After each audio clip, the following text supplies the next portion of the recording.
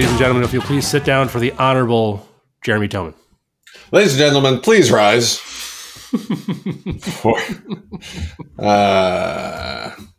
I think we have a... What's the thing? I object. Sustained. Yeah. You know, when I was a kid, I actually thought about being a lawyer.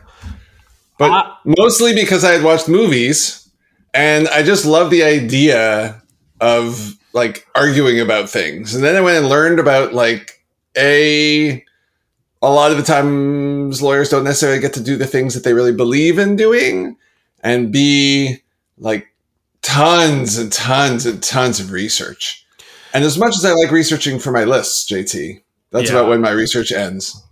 Yeah, I took a couple practice LSATs, mostly just because a very good friend of mine was studying to go to law school, and she was great, and I found it fun to study with her. And I did pretty well. Like, I actually scored really high, and then it got in my head for like a couple of weeks where I was like, oh, I'm totally going to be a lawyer. Like, I'll be a great lawyer, and they make a lot of money, and they're powerful, and they have influence. And then, like, I mentioned it in passing to my dad, who was like, oh, ye, who struggled with high school. Okay, yeah, sure, you'll be a And I was like, oh, right. He was like, they're in school forever. He's like, forever. And you also, like, do grunt work for the first 7 years of your life. Two of the closest people, like, in my life who are lawyers, one of them still is, and then basically, like, my brother basically stopped. He was like, I hate this. like the second that he had a chance to not be a lawyer anymore, he stopped. And he was a very, very good attorney. But so, yeah, anyway, here we are talking about being lawyers. Neither of us are, and I think we're both awfully grateful for that. Yeah, I forgot about that. Like, whatever it is, 8 more years of school. No. No. Just brutal. But so we are doing the best lawyer episode. It's interesting. Me as the millennial, I don't know if that's going to play as big a role this week as it has in some previous weeks, but maybe it will. I think what's going to happen instead, if I can make a prognostication, is that probably used it wrong. Lawyerly word. If I may, I think your depth of just being a better movie watcher and, like, keeping track of things you've seen and having, like, a much better memory for this is going to play a much larger role than time, to be completely honest. You know, thank you for saying that, JT. I do think I watch movies better than you watch movies. I appreciate that. Everyone who listens to this podcast is in violent agreement with me right now. Oh no, I'm totally making fun of the phrasing. I just think, like, we all watch, you know, I guess better movie watching would simply be able to watch an entire movie without multitasking. What I mean, specifically is I just think your retention for it and your attention to detail is so much higher than mine that, like, you can see, there's been a couple times on this podcast where you've been like, oh, I've seen that once. And then you pull out really specific moments of it that, like, your brain captured. There's movies I've seen multiple times where if you're like, can you give me a line of dialogue? I'd be like, yeah, it's a hard no for me.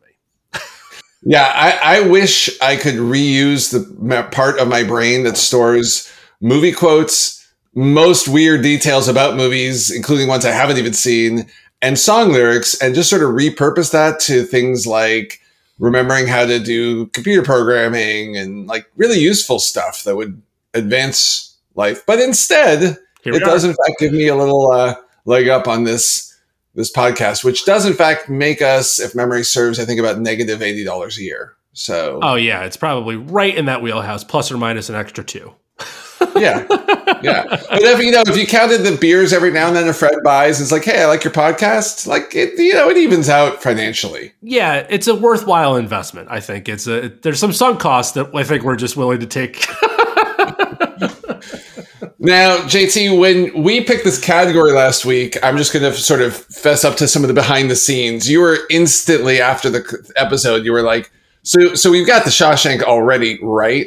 And I was like, You know, I had no idea what you were talking about. And then I started writing my list, and I had actually my top 5. Let me look at this one more time. Yeah, it's one thing has changed from my top 5 went into Pong and vice versa. But the whole time I was doing it, I'm like, what is he talking about? Which movie is this? Which is the one? I swear to you, dude, it wasn't until Tuesday, I think, when I was revisiting my list and like, what haven't I thought of? And it was just sort of nagging me. I think I know what you were talking about at this point. I'm not 100% because there is another one I thought you might have meant because of me in a way. Okay. But I think I know what you meant. Okay. Well, listen, I think that's perfect. Let's get right into it. So if you haven't figured it out, this is the best lawyer in movie episode. And our Shawshank, which is from our very first episode, the most rewatchable movie of all time is Shawshank Redemption. So the Shawshank is there a single category defining movie for best lawyer in an episode? And this week, I do have one, as Jeremy has already mentioned. And I do as well. And this week, by the way, since I know you need the memory jog on this one, you are first, sir. Oh, good for me. I do 100% always need that memory jog. All right, so I'm going to give you 1963. I will tell you that this is an 88%. It's very high. And this is that we'll see if you catch the shtick. If you don't, I will explain it. Of Athenia Pasiformes Aves. Or Aves. Wow.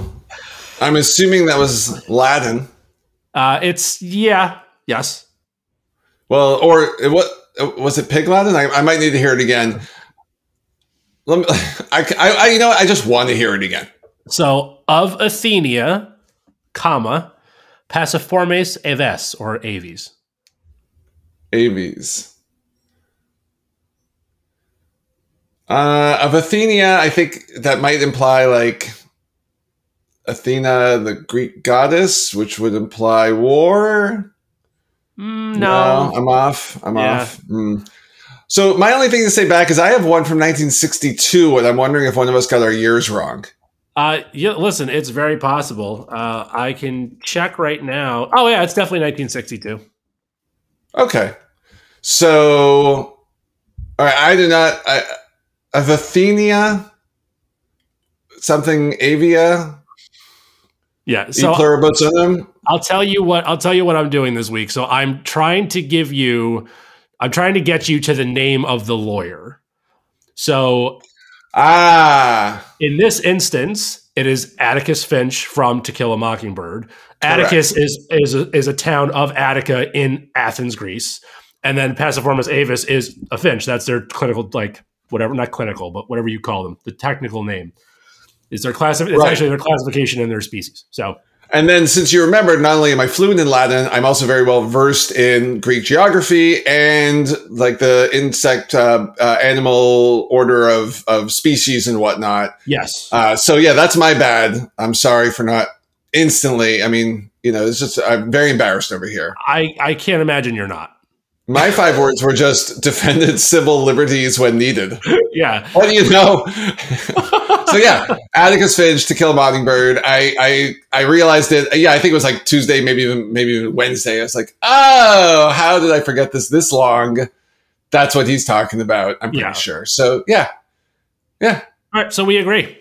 We agree. Let's move into our top 5. All right. So mine are kind of all over the place. I'm not going to lie to you, but it's okay. March 21st, 1997.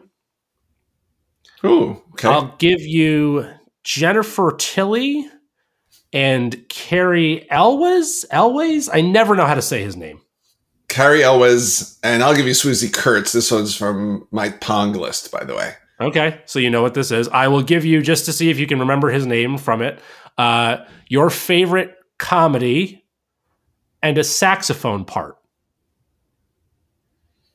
I had this character name written down, okay. But that would that have gotten it to me? It's really good. It's really good. I'm tempted now to erase all the names from my list here, just so I am forced to guess better. So mine had to do job truthfully. Yeah. So this is Liar Liar with Jim Carrey. So when you mentioned this last week, this was the very first movie I thought of. And it was fun for me for a couple reasons. One, I was 12 and I loved Jim Carrey like everyone my age did and should have. 2, there are a couple moments in this movie that are highly teenage quotable for JT and his group of friends. Screaming Royal Blue was a thing for 12 and 13-year-olds at the time for sure. But in thinking about it, I actually think it's very funny because the idea of him being a good lawyer I struggled with, to be clear.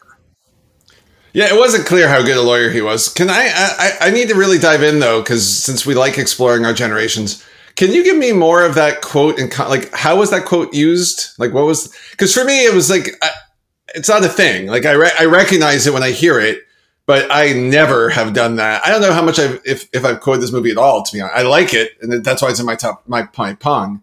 Tell me a bit more. Like, so that scene is when he has realized the curse has taken effect, and he has a pen that he is red, and he's trying to say this pen is red, and he can't, and he keeps choking on it, and it is like just full time overacting Jim Carrey. Like it is in his most ridiculous, where he's like running around the room, physical smashing things, and he finally gets it out, and he has red, and he's like looks excited, and he's like, this pen is royal blue, and freaks out, and it's a whole thing, and it makes me happy. And how would it get used by you millennial types? Just any time that you were going to say something that was like really over the top. Like if like you had to tell the truth of something, it would just like you would just scream like it's royal blue. Like it's nice. Yeah. And do you have a buddy that if you called right now and just threw a royal blue at would be like cracking up? I have at least two friends that I can think of that would pick that reference up instantly. Nice. Yeah. Yeah. Now I'm on the list now. There you go. So the thing with this movie is that Fletcher Reed inherently, and it's a really cute movie. It actually holds up as a Jim Carrey comedy from the 90s. Like it's a lot of fun to watch. It's totally kid friendly, with like a couple weird parts, but not like really weird, like Jim Carrey weird. What I think was fun for me in trying to decide if he was a good lawyer is defining what a good lawyer is. And without giving the plot away of a very old film, he has to wrestle with some internal conflict as to whether he's supposed to do the right thing by his client or the right thing by his compass. And I actually think as a lawyer, that's a really interesting problem to solve. And I think he picks how I would want people to pick. And so for that reason, I actually think he's on this list. I like that. How old were you when this came out? I was 12. You were 12. So doing a very fast bit of math, I'm pretty sure. So this movie is now 25 years old. Yep. So the equivalent for a 12-year-old today would be it would be basically To Kill a Mockingbird for me. That is the equivalent age of Liar Liar. Wow. That's weird. Yeah. That is very weird. Oh, wow. That is weird. It's hard. I find it very hard to think of 90s movies in particular as more than 20 years old. I can find 80s. I get that like the 80s are gone a little bit. Yeah. We keep them alive in our dreams. But when we talk about 90s movies being that old, it's tough. I agree with you, by the way. I thought this is a fun movie. I have one awesome piece of trivia I learned about it, which is that there is a cameo of Jim Carrey as Fire Marshal Bill in the movie. Oh, that's brilliant. I did not see that. That's so brilliant. Yeah. Everything you said about it, I agree with. I think this is sort of in that initial Jim Carrey trilogy, whatever, of The Mask, Ace Ventura, and this as really developing him as a comedic actor. This is probably his best job as a comedic actor. It's the first signs of him showing a bit more range, being a dad, all those kind of things. Recognizing that Jennifer Tilly's a terrible person. Yeah. It's a good movie. It's fun. And so just for our listeners, like we are kind of going to walk away from Metacriticing unless it's like actually useful, unless it's a piece of like interesting conversation. And this one was a 70, which I actually was like, I thought that was high for a Jim Carrey movie. I kind of like, when I looked this up, I'm like, this is going to be like a 58 or something like that. 70. And I was like, oh, okay, good. Like people kind of felt the same way I felt about this. Yeah, I think that feels about right too. It's a perfect. Comedies always have a hard job with the critics. Always. So yeah, like a comedy, you're never going to get actually, I wonder what the highest rated Metacritic comedy, like straight up comedy, not like twisty, dark. Like Fargo's not it's funny, but it's not a comedy. You know what I mean? Coen Brothers are off the table for any of that. Hey, listen, we're not going to look it up so we can keep moving, but you should tweet it at us. Somebody else do it. All right. We'll look on the Twitters coming down the road. All right. My first one, I'll go with actually the first thing I wrote down, just because why not? 1993. I have Ed Harris and Gary Busey for you. Oh, okay. And just so we're clear, Gary Busey's is not at Billy Zane level, but if Gary Busey's in a movie, he's going to be my clue for you. Okay, that's fair. I think that's totally like if only his foot is on screen. Okay. So in this case, so the first one was defended civil liberties when served. The last one was had to do job truthfully. This one is defended mobsters and Quaker Oats. 1993. Yes. See, now I'm super in my head that maybe I have a bunch of these years wrong because what you're saying has me thinking. I think you have the year right. I think you don't get the Quaker Oats bit because that's a bit more of an 80s gag. Oh, so got it. Defended mobsters. How about defended mobsters unknowingly got revenge? Unknowingly got revenge. This is fun. I'm struggling. Like, I'm literally just trying to think through Gary Busey movies. And he's he's a real person in this. It's not like his foot. More than a foot, but not like a huge role. Okay, but he's in it. What happened in 93? So funny enough, I actually don't have a lot of stuff from 93. So trying to figure out if I was using your clue structure, what I might give you for this. First name rhymes with a Will Smith hookup movie. Last name is an animal I see in my backyard a lot. So Hitch Deer. Right? Wow, that was really good. Yeah. All right. So, but it was a rhymes with. Right, rhymes with. So what rhymes with Hitch? I have no. Mitch. I know what this is. I don't remember his last name, but this is the Firm, right? It is, man. That was a great pull, buddy. That's pretty good. So this is there's a theme here. There's a lot of really good lawyer movies that JT either has not seen or does not remember seeing. Put this on the list. Which of the sides of that list does this belong on? So I am almost positive I've seen this movie, but if you told me to tell you anything about it other than I think the reason I think I've seen this movie is because this is Gene Hackman, right? Yes. I remember the Gene Hackman scene during the bar thing in the beginning of the movie when like no one's ever passed the bar. That whole bit is like pretty permanently placed in my skull. And then the rest of the movie basically isn't. Got it. So I won't go too deep into the plot. I've seen it, I think about 10 years ago was the last time I rewatched. And it held up perfectly. I mean, the plot has to be set in 93 because there's no cell phones and all that kind of stuff. But it doesn't matter because it does that slice of life very well. Tom Cruise, this is a great Tom Cruise movie. This is like just Tom cruising. He gets to run. He gets to yell at things. He gets to slam his fists on the table and like have a really intense reaction. He gets to get real up close with people and like talk in that subtle Tom Cruise voice. It's great. And he plays this law student that kicks butt. He can also do gymnastics. It's wonderful. Jeanne Tripplehorn in her 5-year journey that, you really thought she was going to be a much bigger thing than she ends up being. So love The Firm. The Quaker Oats reference is because Wilford Brimley is in it. Oh, diabetes. So to Hugh's diabetes, to me, he's the Quaker Oats guy. Got it. Okay. I'll just say there's a scene where the Quaker Oats guy gets all sorts of scary. And I remember I'm like 20 when this comes out. I'm like, what is going on here? That guy does not get to be a scary bad guy. I don't know if Brimley got a Best Supporting Actor, but in my little world, he certainly deserves it for that little turn. All right. But to the whole thing, it's a fun movie. It was not Grisham's first adapted work, but I still think it was the best. There's a couple of others. I actually made a decision that I would only do one Grisham movie in my entire list. Wow. Which is why I sent you the text that I was worried that there wasn't enough to pull from. That takes a lot off. Yeah. I would suggest seeing it. I think it holds up. It's a little long. It's definitely a slower paced movie, but it's on purpose, right? It's set in, I want to say it's in Savannah or maybe Atlanta, but I think it was somewhere smaller. I think it was in Savannah, Georgia. Everybody in it is great. By the way, Ed Harris, if you like Ed Harris at all, this is a great Ed Harris. I love it. That's all I got to say. Well, so we've talked about, I think once or twice, we've at least made mention of my sort of like not particular fondness of Tom Cruise, correct?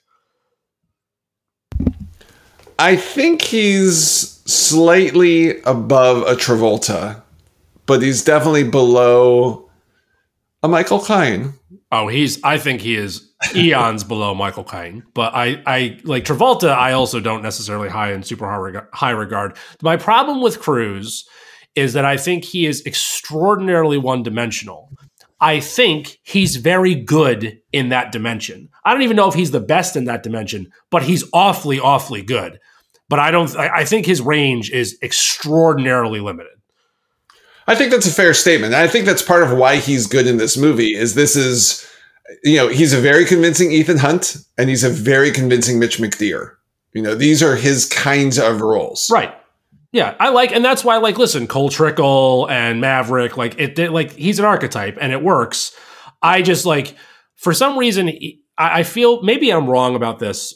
And I think one of our friends has actually told me I'm wrong about this, but I can't remember that. I just think people hold him up as one of the generational actors. And it's just that bothers me a lot because he's had a sustained career. So absolutely true. And I do think he's good in the things he does. But if you put him next to Hanks, Philip Seymour Hoffman, Denzel, Michael Caine, Gene Hackman, any of those he's not anywhere close. He's not, but let me give you a different way to think about it.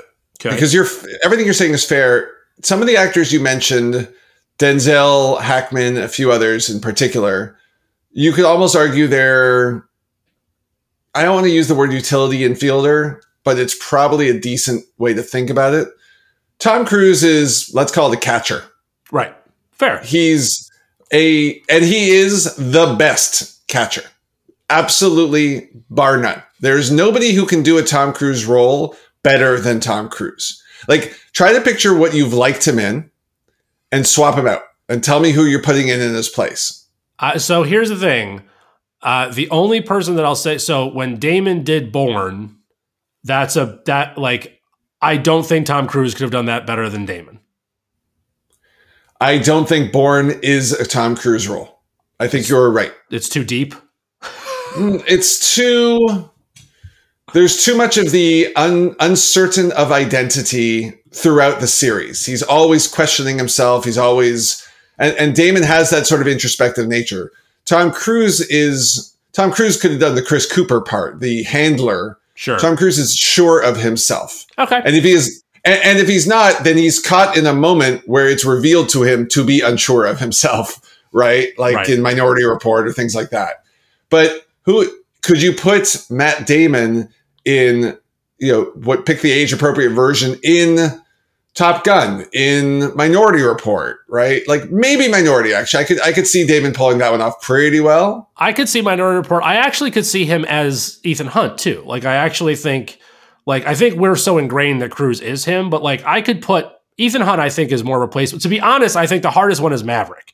I don't see anybody else in that. That one, I can't put anybody else in. That and Cole Trickle was a real moment in time when it's no, he created some of that energy on screen, I think, and I think he deserves credit for that.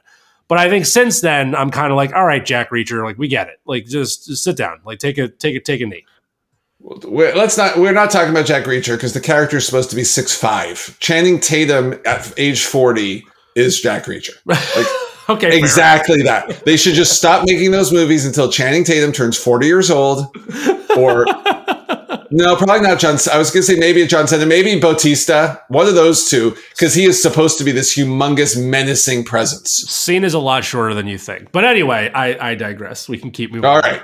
I think coming back to the Cruise topic, that was really interesting. Maybe we do a whole Cruise episode and recasting and try to really play that up, because it's an interesting point you raise that I am willing to fight you on. Fisticuffs. All right. I mean, I don't feel that strongly, but I will definitely I think we could go IMDb punch for punch with Tom Cruise as to whether or not he did the best that anybody could have done in that role. I would happily do that. Okay, let's do that. Okay, everybody, we're going to have a detoured episode, and we're going to do the Tom Cruise career review. We'll do some research. So let's take not next week. In a few weeks, we'll do this. Absolutely. Put it on the board. Yes. All right. Next for me, we're going to go January 14th, 1994. Really difficult cast. Roberta Maxwell and Robert Ridgely. It's probably not super helpful. I got nothing so far. Give me your...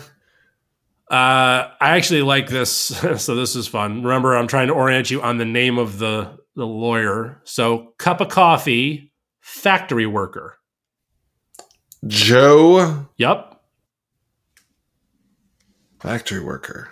I don't know, like... It's a name... like a machinist or something, or... So think of like somebody who works in a factory, like specifically they're a company that makes lots of food products, General Mills? So what would be someone who worked in a mill? You could potentially call them Miller? Yeah, Joe Miller. Do you know who Joe Miller is? Give me the year again. 94. 94 lawyer movie, Joe Miller. And now I'm deliberately not looking at my list to see if anything's coming to mind. I don't have anything offhand.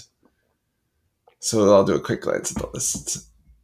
I don't even have a 94. Wait. I didn't look up. I have 5 movies for my Fast 5 that I did not look up the details on. And one of them I predicted you might pick. Is this Philadelphia? It is. Yes. Well done.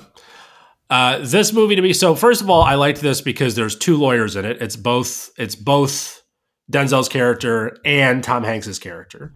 I also just got to mention both Tom Hanks and Denzel as like 2 of the greatest actors I think of our generation, which I think is on display in this movie in a big way. Philadelphia, first of all, culturally is so important. And the award speech that Tom Hanks gave at the Oscars that year is like really iconic and for all the right reasons.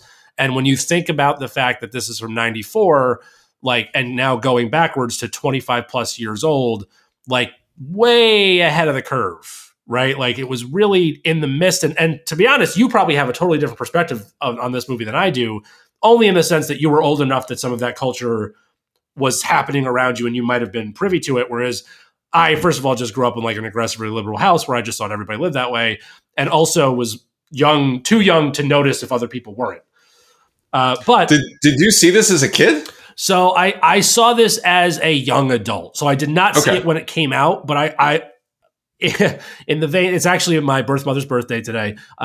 In Deb White fashion, definitely saw it too young. Like with her for sure. Yeah. Like just really leaning into me being precocious my whole life.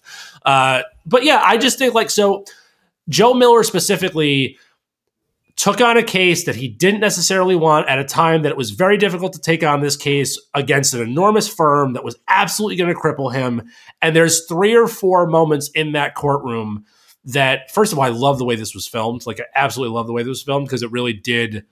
It was Jonathan Demme, and it just like has a very real, gritty, raw feel, specifically the courtroom stuff.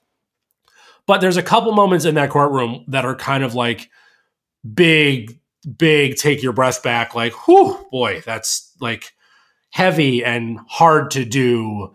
And it takes time and like, you know, they do it over a period of time. I just really think it's a really, really well done movie. The acting is phenomenal. And I couldn't think of a lawyer outside of Atticus Finch. I couldn't think of a single lawyer where I was like, oh, that person went way above and beyond and did all the things that you're supposed to do in defense of your client.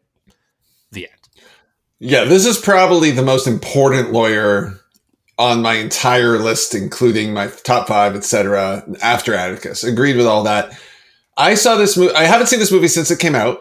By the way, I saw it the one time whenever, because it's not really a high rewatchable movie. No. It's a great movie. From what I read about this recently, it came up as one of those like 25th anniversary or whatever. And the general vibe on it, though, doesn't actually hold up that well as a movie. And the pacing's wrong for modern standards. Big time. By the way, it's been recently pointed out to me that I use the word pacing a tremendous amount on this podcast. I would love to see a word cloud of all our transcripts to see how far often I go there. But I think I think as I mature in the way I look at films, I've realized it just becomes a more important aspect of things. So This movie was very, very big from a zeitgeist perspective. When this came out, I think this is the wake-up call movie for, I don't know, I don't want to say my entire generation or misrepresent, but I think societally, this is what we'd say today is like open the conversation. Yep. Right. On a few topics, right? It brought AIDS, this plus Magic Johnson sort of moved AIDS out of being almost a ridiculed disease into a, hey, people, this is serious and folks are dying. Can we deal with this already? Type of thing. So it really brought it to the forefront where it made it sort of instantly not okay that it had ever not been a serious topic. Right. And that I think the movie had that impact.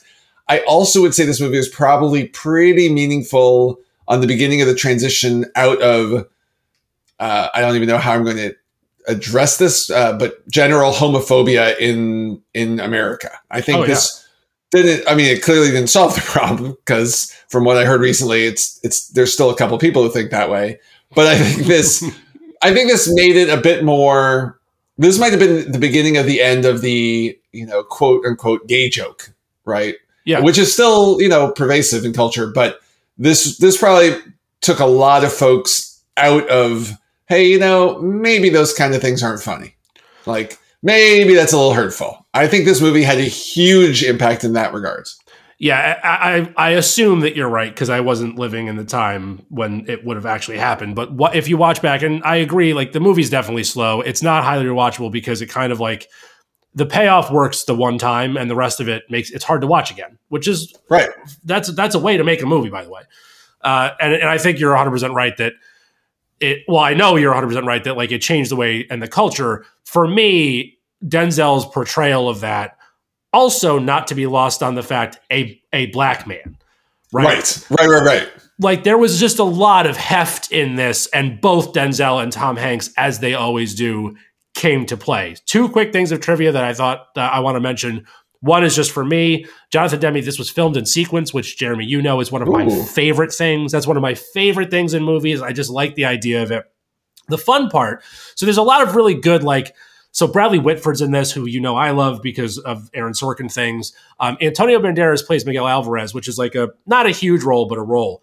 John Leguizamo turned that role down to be in Super Mario Brothers. Just let that sink. Anyway, I love this movie. I don't know that I'll watch it anytime soon again. I would be interested to watch it just to see how bad the speed is and pacing. But yeah, I probably won't. Yeah, I've reached that. I start seeing things in my list to rewatch, and I'm like, unless I think it's going to really entertain me, or I think I missed a point of it, I'm having a harder time. Same. I almost rewatched Rocky IV the other day though, because I just did listen to a couple podcasts about it, and we had talked briefly about it a few weeks ago, and I was like, oh, Rocky IV. But I think now what I want to do is show it to Sam and the kids and see how that plays out, how bored they get. Nice. Okay, 1992. I will give you Austin Pendleton, who he's a that guy. Yeah. You know who I'm talking about? I know who he is. Yeah, I don't know what movie yet, but Fred Gwynne, who was in The Munsters. Oh. And was a 70s and 60s acting icon. And your 5 words are defended 2 mispronounced young people. Oh, My Cousin Vinny. That's correct. Yeah, all right. These 2 Utes. The Utes. So I have this on I think JT might pick this also list. So this is a movie it's in my top 5. Okay. I don't have to share it, but I probably will. We'll see. Let's see how good you do. There's part of me that would say this is my favorite lawyer thing of all time. And when I say favorite, I mean that word deliberately. It's not the most meaningful. It's not the most impactful. It's not necessarily the best acting. It is just such a great role. Vinny is such a character. He's amazing. And especially when you think of Joe Pesci coming off Goodfellas and then going into Casino and I think Bronx Tales right after this also. To just show up out of nowhere, kind of keep that maybe I'm a wise guy type of character, but then turn him into this effectively sweet, earnest guy who really just wants to do the right thing. And, he's a bit, he needs sort of that kick in the butt, but I'm okay with it. He's so much fun to watch. Ralph Macchio comes out of nowhere in this performance. So good. He's good. Marissa Tomei, who won the best supporting actress for it. I was in love with her forever after this movie. I still am. I think it's a toss up between this and Aunt May, I guess. Yeah, Aunt May. I mean, that's why I'm saying I still am. Like, she's still absolutely stunning and just seems like she's such a good time. Yeah, like she plays characters where she sort of makes characters people you sort of want to hang out with or get a drink with or whatever, right? Like, they just seem cool, like highly approachable. Yeah. But fundamentally, this movie's all about watching Vinny find ways to navigate the law, to navigate the facts of the story, and it's great. If you have not seen My Cousin Vinny, I urge you to see My Cousin Vinny. So here's my question, and I'm going to base on whether or not we share this, and I'll let you go again, or if I'll just substitute another movie in on your answer. Is Vincent Gambini a very good lawyer? Because, hear me out, no spoilers, but a big part of this does not rest on a finding that he has, but instead a finding that someone else had on his behalf. I think he's a tremendous lawyer. Okay. Look, everything I know about lawyerliness, since we already established I didn't become one, is from watching everything from LA Law all the way up to, I don't know, Better Call Saul is probably the most current lawyer thing I watch. And lawyers have associates who do things for them, and they have big fancy offices, and they have access to research and all that. He had none of that, so he improvised. He's like the MacGyver of lawyers. I love it. Yeah, I feel the same way. And I wanted to share this anyway. I just wanted to put a little pressure on you. But yeah, My Cousin Vinny is such a good movie. Like, this is one of those movies that I would be interested in watching again, because I assume it's probably like maybe a little bit slow. I'm sure some references don't land, but like it's still, I've seen parts of it at least relatively recently, and still always, every time it's on, I'm like, I love this part. Yeah, this is one of those, this is probably in a Shawshank-like category where I find it's probably a hard to deliberately turn on. Like, I'm sure it's on Prime or whatever, but if I were if I were in a hotel and I was flipping through hotel TV instead of using my iPad to actually watch good stuff, then on the hotel TV, if My Cousin Vinny were there, I'm watching straight through to the end. Yeah, for sure. Totally agree. All right. Yeah, we're going to share this one, so you get to go again. Okie doke. Then I shall do such a thing. The next one, I'm going to stay in the 90s. One more time for the 90s for me. Okay. 96. Ooh. Oh, this is a fun bridge. So My Cousin Vinny, Joe Pesci to Chaz Palminteri in Bronx Tale. Yeah. So Chaz Palminteri. Okay. Another actor I think you like, Kevin Pollak. Oh, I love Kevin Pollak. Worked for an unknown devil. Oh, no, it wouldn't be Devil's Advocate because you wouldn't give me is this the one? So this might be one of those movies that I just didn't see again. So you said this is 96? It is. Based on that cast, is this, why can't I think of his name? Is Charlize Theron in this movie? She is not. Oh, so maybe that is Devil's Advocate then. I don't know what this is. This is the lawyer's name. Ooh, named after a Japanese ceramic brand. Named after a Japanese ceramic brand. That's a deep cut to pull off the cuff, my friend. I'm very impressed with you right now. Unfortunately, I don't know that it's helping my cause much at all. Kobayashi. Oh, okay. From the usual suspects. This is one of my favorite picks. I wrote it down right away. In by the way, I forgot to mention, I did end up doing a lot of Googling on this topic later because I really felt like I didn't want to miss other characters like this one, where at no point is there a courtroom scene.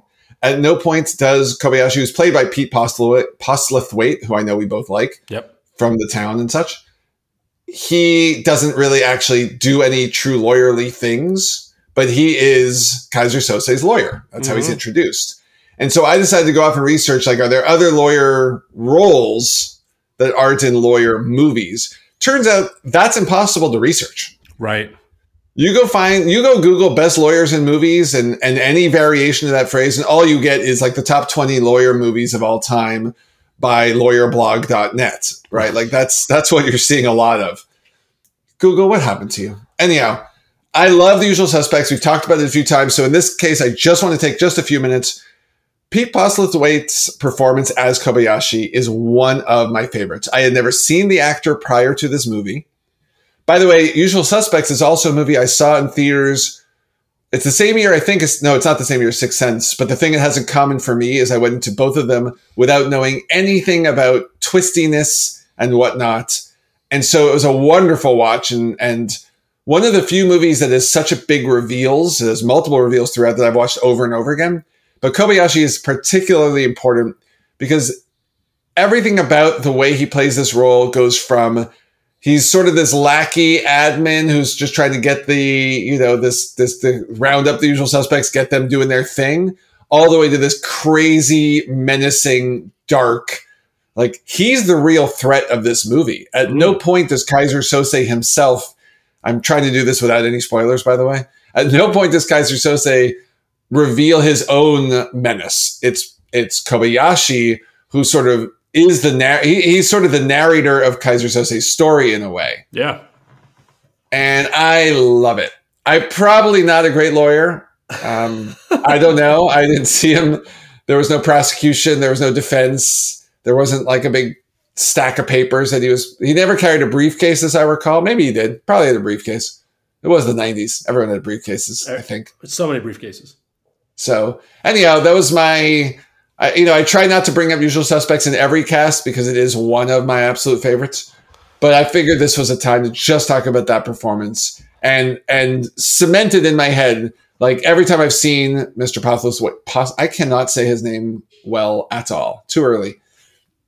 Every time I don't want to say Pete because I feel like he's too good and big an actor to be Pete. To be a Pete.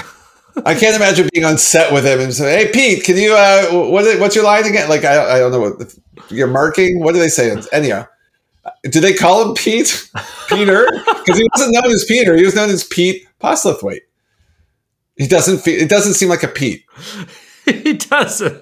No. All right. What's your next pick, JT? Well, I want to tell you that's a great pick. I am like 99% sure that movie's from 1995, not 96, and that's okay. But that is an incredibly good get, and I'm a little bummed out that I didn't think of it, and I have a feeling that's going to be the Jeremy got me this week. Like, that's a really good... It never even crossed my mind. It never once crossed my mind to look into that movie. But you're right. Menacing's a really good word for him in general. All right. Moving along, I'm going to go... October 10th of 2014. Okay. This cast is so good. Let's do Billy Bob Thornton and David Krumholtz. It's very funny, by the way. I just rewatched the movie with Krumholtz in it. We'll talk about it another time, I'm sure. But this is definitely not that. So keep going. All right, so again, giving you the name of the lawyer, which I don't know if you've seen this movie, so this might not help, but former Rangers goalie, Shylock Chili. Former Rangers goalie, and there are a bunch of them. How old? Like what the most recent former Rangers goalie? Who wasn't Kucherov? Now I'm feeling bad because I know not Fleury, not the one who was Lundqvist. Right. So his first name is Henrik, and they call him in New York Henry. Hank. Do they? Yep. I don't know. I don't like the Rangers. We don't like you either. I'm just appeasing you. But I'm happy I remember Hank Lundqvist. And what's the last name? Or what's the clue? Shylock Chili. I don't know what that phrasing means. Oh, really? Palmer? Yeah. See, you do know. Oh, okay. Hank Palmer. That does sound familiar. Okay. I'm guessing this is in the category of movies maybe I saw and don't really remember. What 2014? 2014. I'll give you 2 more cast members that, if you've seen it, will give it away. Robert Downey Jr. and Robert Duvall. How have I not seen this movie? What? 2014? Is that the one? With Robert Duvall? I'm sure this is the one I haven't seen. Is this what's the movie called? I don't know, buddy. I don't want to. It's called The Judge. Oh, so this is it's a Grisham one. Yeah. I did not see this one. I don't think, at least. Okay, so I saw it relatively recently. Like, I think within the past 2 years. Like, this might have been a quarantine movie for me. Okay. And it was a movie that I it didn't do particularly well, other than there was a lot of buzz around how good Duvall was. But it was one of those casts where when I read through the cast, I was like, I don't have a good reason for not giving this a go. Because the cast is like one of those how did this happen casts, like where everybody is just really good, like across the board. It's funny you say that. So I did look at all of the Grisham movies. Just like I wanted to make sure that I was picking The Firm, because I've seen, I guess, not all of them, maybe 5 or 6 of the 7. Here's what's interesting. The cast across the list, I'm willing to wager you've got almost all A-listers from the 90s and 2000s have appeared in a Grisham. It's amazing. Yeah, and this, I think you're probably right. And like for this one, if you go Downey Duvall, you've got Vera Farmiga, Billy Bob Thornton, Vincent D'Onofrio, Jeremy Strong, who now because of his stuff in Succession is like, I think he's an amazing actor. And I had forgotten in this, I'm like, oh, he's really good in this. Dax Shepard is in this, Ken Howard, Emma Tremblay. It's just like anyone who's ever been anyone. They were like Grisham. They were like, all right, and nailed it. So here's the thing about this movie. Back to what I said in the beginning around what makes a good lawyer, right? When I was like about Fletcher Reed. So this is a really interesting storyline where basically Robert Downey Jr. has to come back and defend his father, Robert Duvall, who's a judge. So this is all the lawyering. Yeah. Right? Like this is all of the lawyering. There's lots of family tension. I do think it had some, just now I'm very aware of now me saying it too. It did have some pacing problems.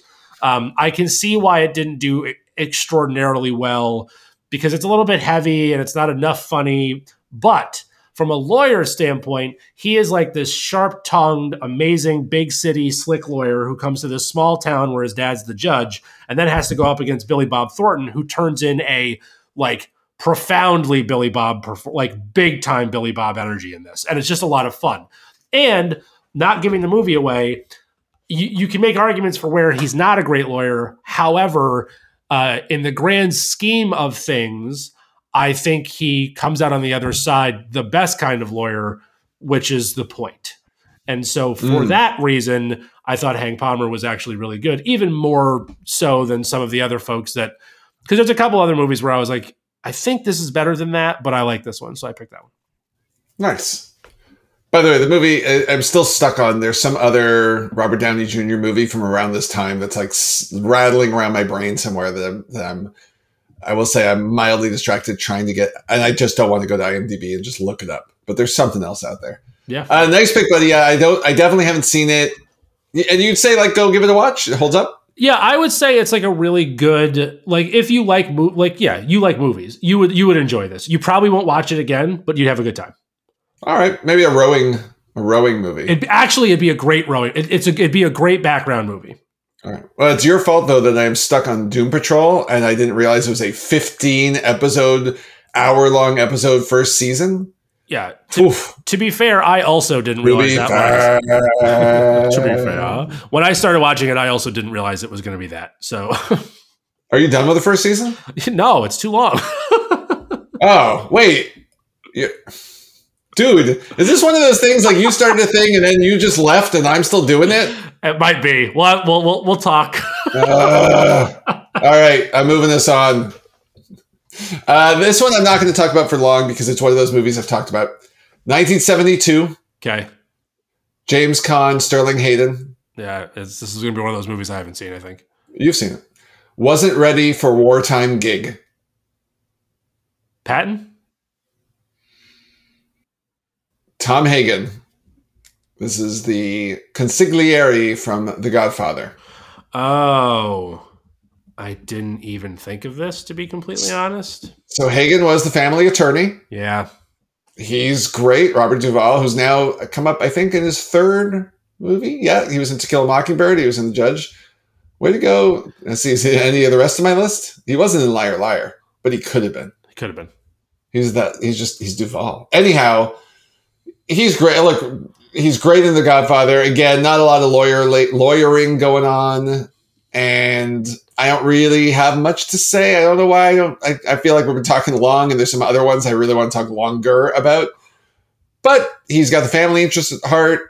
He's got a good role. He's good in both of the two Godfather movies that exist. True. Only both two. Of them. Both movies. Yep. That's right.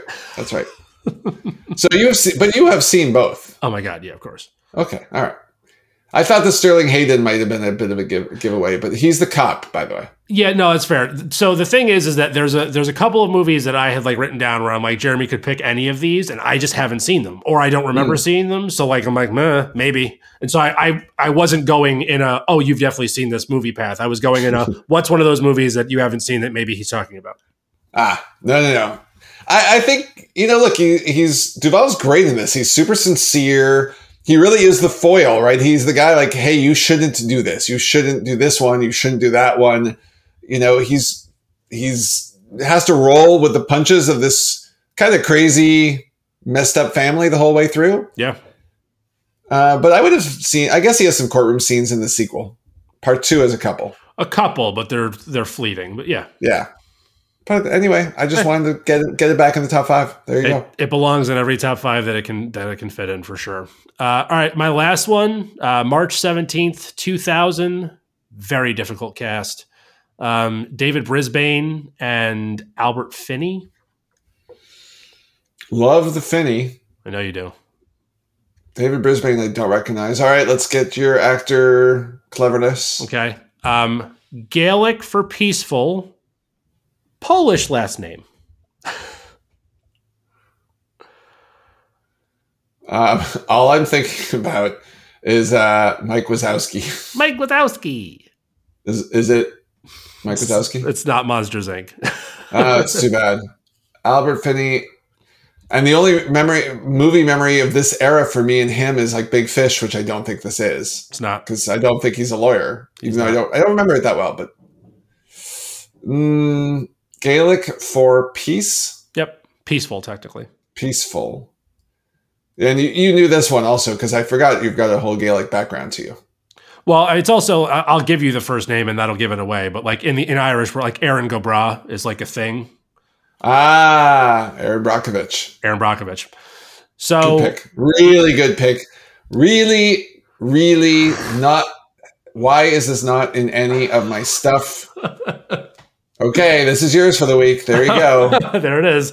So yeah, I'm kind of surprised. I've been waiting for this one from you. Although I wasn't sure. I was like, you know what? Because of the timing of this, I was like, he might give this to me so he can do one that maybe I won't do just from our list vying.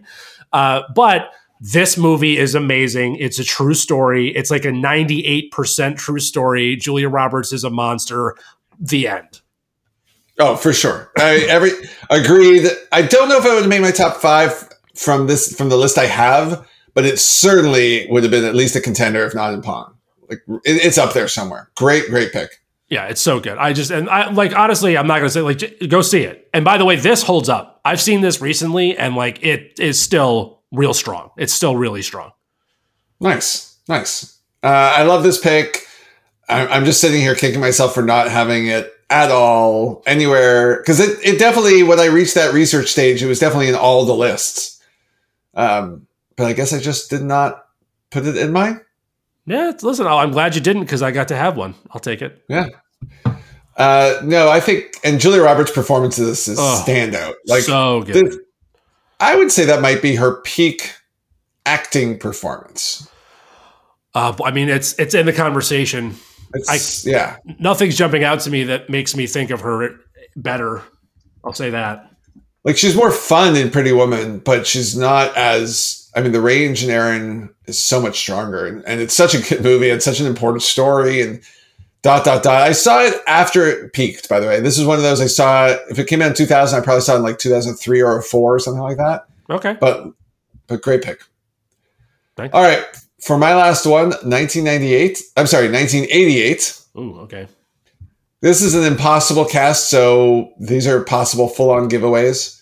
Kevin Kline and Jamie Lee Curtis. I love Kevin Kline so much. Jamie Lee Curtis in 88. I don't have anything with the 80s on my list literally anywhere, so I have no idea what you're talking about yet. Wore a very silly wig. This still is not happening for me. 80. In this case, our lawyer is a barrister. A barrister. I'm not doing a very good British anything. I have no idea what this is. You can just tell me. I thought the silly word might be enough of a cue. So the movie is A Fish Called Wanda. Yeah, this is one of those movies that you have given me grief for because it's like a barely remember it sort of deal. Put this on the list, JT. I get you. It's Criminal. I know. Stars John Cleese, who I had the privilege of seeing in person live last night and was so like desperate to find a way. It's funny, I shared this with you. I had actually tweeted at him, like, I can't wait to see, one of those like fanboy kind of tweets. And he actually liked the tweet. And I was like, oh my God, I'm on cloud nine because a famous person I like did an irrelevant thing on the internet with makeup unimportant points and whatever. In fairness he didn't like your tweet. He retweeted your tweet. He did both those things. That's true, right? I got the RT out of it. You got a big RT out of the Cleese. Let's not skip past that. So I was so desperate to have like this, hey, and by the way, Mr. at John Cleese, I'm going to be doing this podcast and I'm going to talk about you. So I hope you care, but I know you don't because you're John Cleese. By the way, he was great in person. I can't imagine he would be anything other than perfect. Yeah, he's on tour. I'm sure there are seats available. His wit is just as sharp. Apparently his hearing is not, but his wit is just as sharp. And I really enjoyed it quite a bit. So, Fish Called Wanda. Probably a terrible, terrible lawyer. I don't want to go too far into the plot points. Now, it doesn't really matter because it's more of an irreverent comedy. But basically, he does not do any form of a good job in his lawyering whatsoever. Shenanigans ensue. Courtroom hijinks ensue. Probably why it's good. But this is more the excuse to pull in a John Cleese performance into a top 5 list where it otherwise sort of doesn't make sense. Fair. Yeah. I love it. All I'm going to, like, I don't think I need to take this too much further. You really have to see this movie as an adult. It's especially with your love, like you love all of the cast. All of them. I know you love Python stuff. I love it. I'll watch The Judge. That's not no, it's not fair. But I watched that. I watched what was the one with the Camille Nanjiani? Big Sick. Big Sick's a great movie. That's like a great movie, though. Well, so is Fish Called Wanda, sir. Well, the two that I tell, because I actually just got asked this question this week by a listener and a friend who said, what are the movies that like Jeremy's really hounding you for that you really feel the need to watch? Fish Called Wanda, I will put at number 2 behind Real Genius. Real Genius is still my number 1. All right. And where's Fletch on the list? As of right now. And where is Wildcats on the list? Wildcats is higher than Fletch. Here's the thing. I want to watch Fletch with you. Like, we need to Fair be enough. in a room having a beer, watching Fletch, so that I can appreciate you appreciating that movie. I have the other Jeremy in my life as my friend, like, obviously my friend Jeremy. I, like, other than, like, being, like, you know, the best man at his wedding and absolutely adoring him, like, I keep him around because he has made bad movies good for me. Because him enjoying them, he has a great laugh. It's great. There's a bunch of movies that I've seen with and without him, and I see them without him, and I'm like, this is a needs Jeremy movie. I want to see Fletch with you. 100%. Okay, we'll figure it out. All right. So that means we're moving on to Pong. I'm going to tell you it's a pretty thin list for this guy this week because you have used a few. And also, it was just a pretty thin list because, as I mentioned, I also had to research this and went researching and went, wow, you don't know enough about a lot of these very well-considered movies to talk about literally any of them. Understood, but let's hear them anyway. Yeah, let's do it. So I'll start with 92. God is Judge, Spanish Cafeteria. And I can't believe you didn't have this in your top 5. I was positive this was going to be in your top 5. God is Judge. Yep. And Spanish Cafeteria, first name, last name. Spanish is that like Mercado or something? Cafe, technically. I think it's pronounced Spanish in the movie. Cafe. I'll be honest, by the way, I don't know Spanish. That's fair. What was the year? 92. Okay, this is my first Pong entry as well. Okay. My 5 is well. Let's make sure. Who are your 2 cast members you would get? Oh, you don't have to in Pong. No, I don't. Would Kevin Pollak and Kevin Bacon? Yeah, they'd both probably be in that movie. You might have noticed, by the way, that's the 4th time I've had Kevins. A lot of Kevins. Second time with Kevin Pollak, too. A lot of repeats. Yeah. I had showed he could handle prosecution. Yeah, there it is. So Lieutenant Daniel Kaffee from A Few Good Men. Wait, Daniel is judge as God? What is that? It's the meaning of Daniel is God is your judge or something. I don't know. I was trying to make and you knew that is what you're saying to me. No, I looked it up. A little bit of a cheater. Yeah, that's all right. Whatever. All right. Go on. Okay. Do you want to talk about it all or just the shout out to A Few Good Men? Good movie. You know, it's fine. Tom Cruise. Well, this is in my Pong also, so unfortunately you're up again. All right. 2001, Letter, Forest with Trees. Letter, Forest with Trees. Isn't that a forest? I was just trying to make it as close to 5 words as possible. Is it forest? No. Letter like A, B, C, yep. D? Nope. D's a name? Nope. Z? You made me watch this movie. What year? 2001. I made you watch this movie from 2001. Uh-huh. I don't even think I see something from 2001 on my lists. So this is Elle Woods from Legally Blonde. Oh, yeah, Legally Blonde. That's right. It's in my Fast Five with a tag of you will pick it.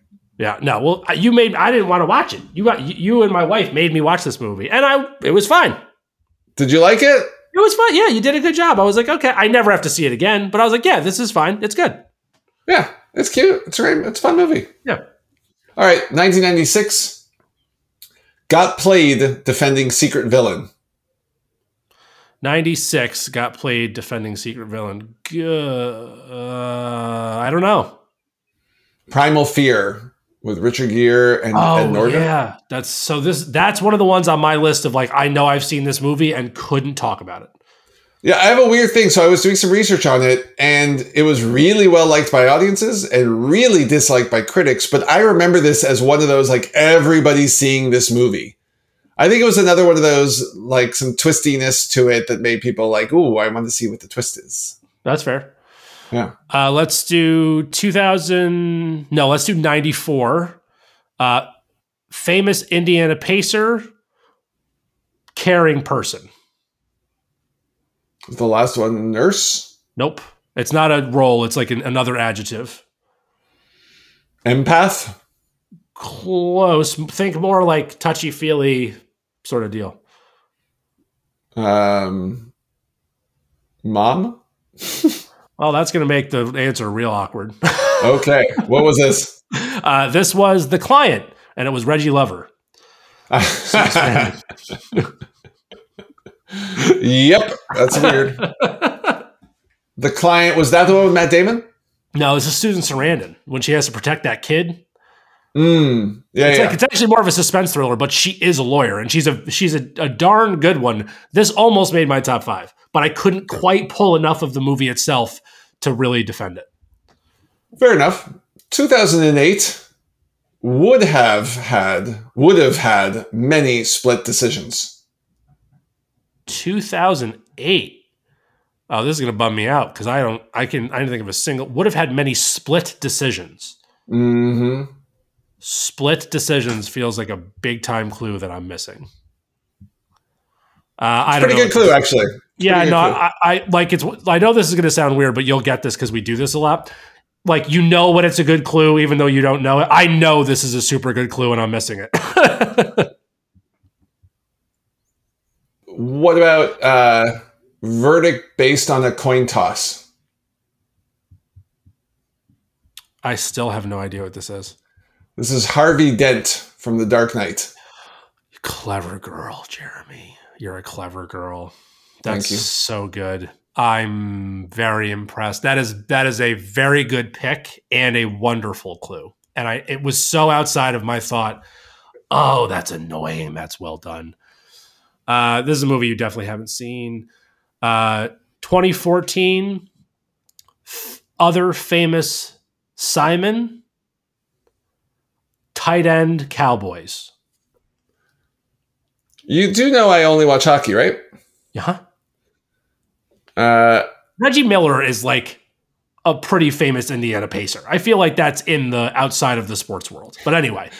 Well, just to make things just so much worse, when you said that, I was like, there was a tight end named Reggie Miller also?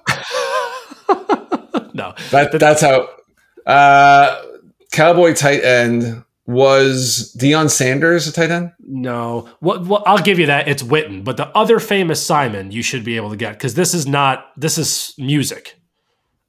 Paul? What's the other one? The one that writes all the songs. Whoa, whoa, whoa, she's a lady. Didn't write that, but she's a woman. I'm trying to help you. It's not like, I thought that would have been like a Burt Bacharach number. No, it's Carly Simon. So Carly Simon, yes. Yes, I like, yes. You didn't see this. It's the other woman, but this was Cameron Diaz's character. This is like a really stupid rom-com, but she's a very powerful and turns out to be very good lawyer in it, and it made me laugh. This is a pick for my wife almost exclusively. Okay. 1991, forgot how to do aerials. Forgot how to do aerials. I have no like idea. AE, not like the font. Right. Understood. I assume this has to do something with... So, forgot how to do aerials. I don't know. This would be Peter Panning, who is in fact a lawyer in Hook. In Hook. Well done. Good for you. This is my last one. No, this is my last one. 1992... Gin types. Oh, we talked about this on an episode. This is Gordon. Gordon London. No, what's the other? Not Sapphire. No, that's it. What's the first word that goes in front of that word? Sapphire? It's Gordon Bombay. Bombay Sapphire, which is the Mighty Ducks. Right. Good one. That's a really good one, actually. I like that a lot. My last of the Pong is from 1982. You probably don't know this because it's one of those movies that has been, I think, fell out of zeitgeist in every way. Caught Justice While Getting Sober. Caught Justice While Getting Sober. Yeah, I don't know what that is. Sought. I'm sorry. This was a typo. I'm like, he didn't catch anything. Sought Justice. Welcome. Autocorrect. This whole entry is ducking silly. Oh, that's very clever. Well, I still don't know what it is, though. The movie's The Verdict from 1982 with Paul Newman. Yeah, I've heard. This is one of those. So The Verdict was on this. The other one that was on my list that I didn't. So we'll get into the Fast Five. I only have like sort of two. Runaway Jury was one, which is a lot less about the movie, but Ranking Fitch, which was Gene Hackman's character, is lawyering pretty hard in that. Right. And then the other one, and now I can't remember the name of it, but I actually think he was a horrible lawyer, is what's the one from 78, 79 with Pacino? When he like turns... No, he turns on... See, this is why I didn't put it in my list. I can't remember anything about it, but he turns on his own... Like there's a judge that he punches and then the judge makes him actually defend him and then he turns on the judge. It's a whole thing. Yeah. It's a huge courtroom scene. It's the whole like, you're out of order. You're out of order. We're all out of order. Like that's the whole Pacino thing. It's not Dog Day Afternoon. It's not... You know what I'm talking about. Serpico. Yes, I know what you're talking about. The whole thing's out of order. Yeah. That one. Whatever that is. I don't recall. Yeah. That's a good pick. Is that Justice for All? Yes, that's it. Yeah. Yeah. I knew you'd get there if I gave you the pieces. Well, what's funny is usually what would have happened is I would have got there in about 3 hours, and I would have texted you and be like, got the text. Record me saying, "Is it Injustice for All?" and then find a way to get you to edit that in. Which, by the way, we have never actually done, but would be an awesome little shtick to do. Like leave a blank. Jeremy's going to come back and answer this later today. Right. All right. So we're into the Fast Five. Do you have anything? Those two. Those were my Fast Five. Okay. Yeah. Oh, right. Sorry. Yeah. So I got JFK. Sure. Which at the time I loved, and I've heard actually does hold up. I haven't seen it since I had it on 2 VHS tapes and watched it a dozen or so times. Witness for the Prosecution, classic movie, but I don't remember it well enough to talk more about it. I had Philadelphia and Legally Blonde here, and then I had this weird toss-up. I had Devil's Advocate. There's a movie I just wanted to mention that I know you've never heard of called Legal Eagles. I've definitely never heard of it. It's with Robert Redford and I think Deborah Winger. I didn't even look it up to go check. This is a movie I recall seeing. I'm guessing it's like, again, this is all memory, that whole shit we used to do more of, like somewhere in the 83 to 86 time frame. I remember there's a big fire in it in someone's apartment. Okay. It's all I really remember about it. And I know I saw it and I probably didn't understand any of it. And I'm so curious, though, if Legal Eagles if anyone here is listening and remembers Legal Eagles that knows either of us or can reach us on the Twitter or text or any method and say, was that a good movie? Like, is it worth it? Is it worth even looking up on IMDb? That's what I want to know. Is it worth any effort? Or is that like some garbage 80s wannabe comedy thriller action kind of thing? Fair enough. All right. Well, there's your call to action, which I've been told is a thing you're supposed to do when you podcast, as though we care about stuff like that. What we do need to do very quickly is what's on the plate for next week, and it's my pick. Yeah? It's all you, buddy. Cool. Hey, good unintentional throw-in, buddy. So what I want to do is I want to do top 5 movies where people are hanging out with their buddies. Ooh. So like hang films, like top 5 hang films, for lack of a better term. Yeah. I like it. Is there a minimum number of buddies? I think more than 2. It's just got to be more than 2. You can't be a duo. You got to be like 3 or more. 3 or more, I think, constitutes as a buddy hang. Okay. I like this a lot. I think it's going to go in it can go in a lot of directions, and I have a very funny feeling that our age difference is going to be on full display here. Absolutely. And we're defining it like they are buddies. It's not just an ensemble of people forced into a room or something. Yeah, no, there's no 12 Angry Men or anything like that. Yeah. Actually, I was thinking Breakfast Club was just kind of shoved itself into my head really quick. Yeah, no. That you got to start out as friends and remain friends. There can be growth and there can be some division and stuff like that. But it's got to be like, you can't become buddies on the way. It can't be like that Robert Downey Jr. movie with Zach Galifianakis, where all of a sudden they like each other. Forget what it's called. Due Date? That's the one. I did not like that movie. But Breakfast Club 2, The Clubberer, where they're all reuniting after 30 years, that one would have worked.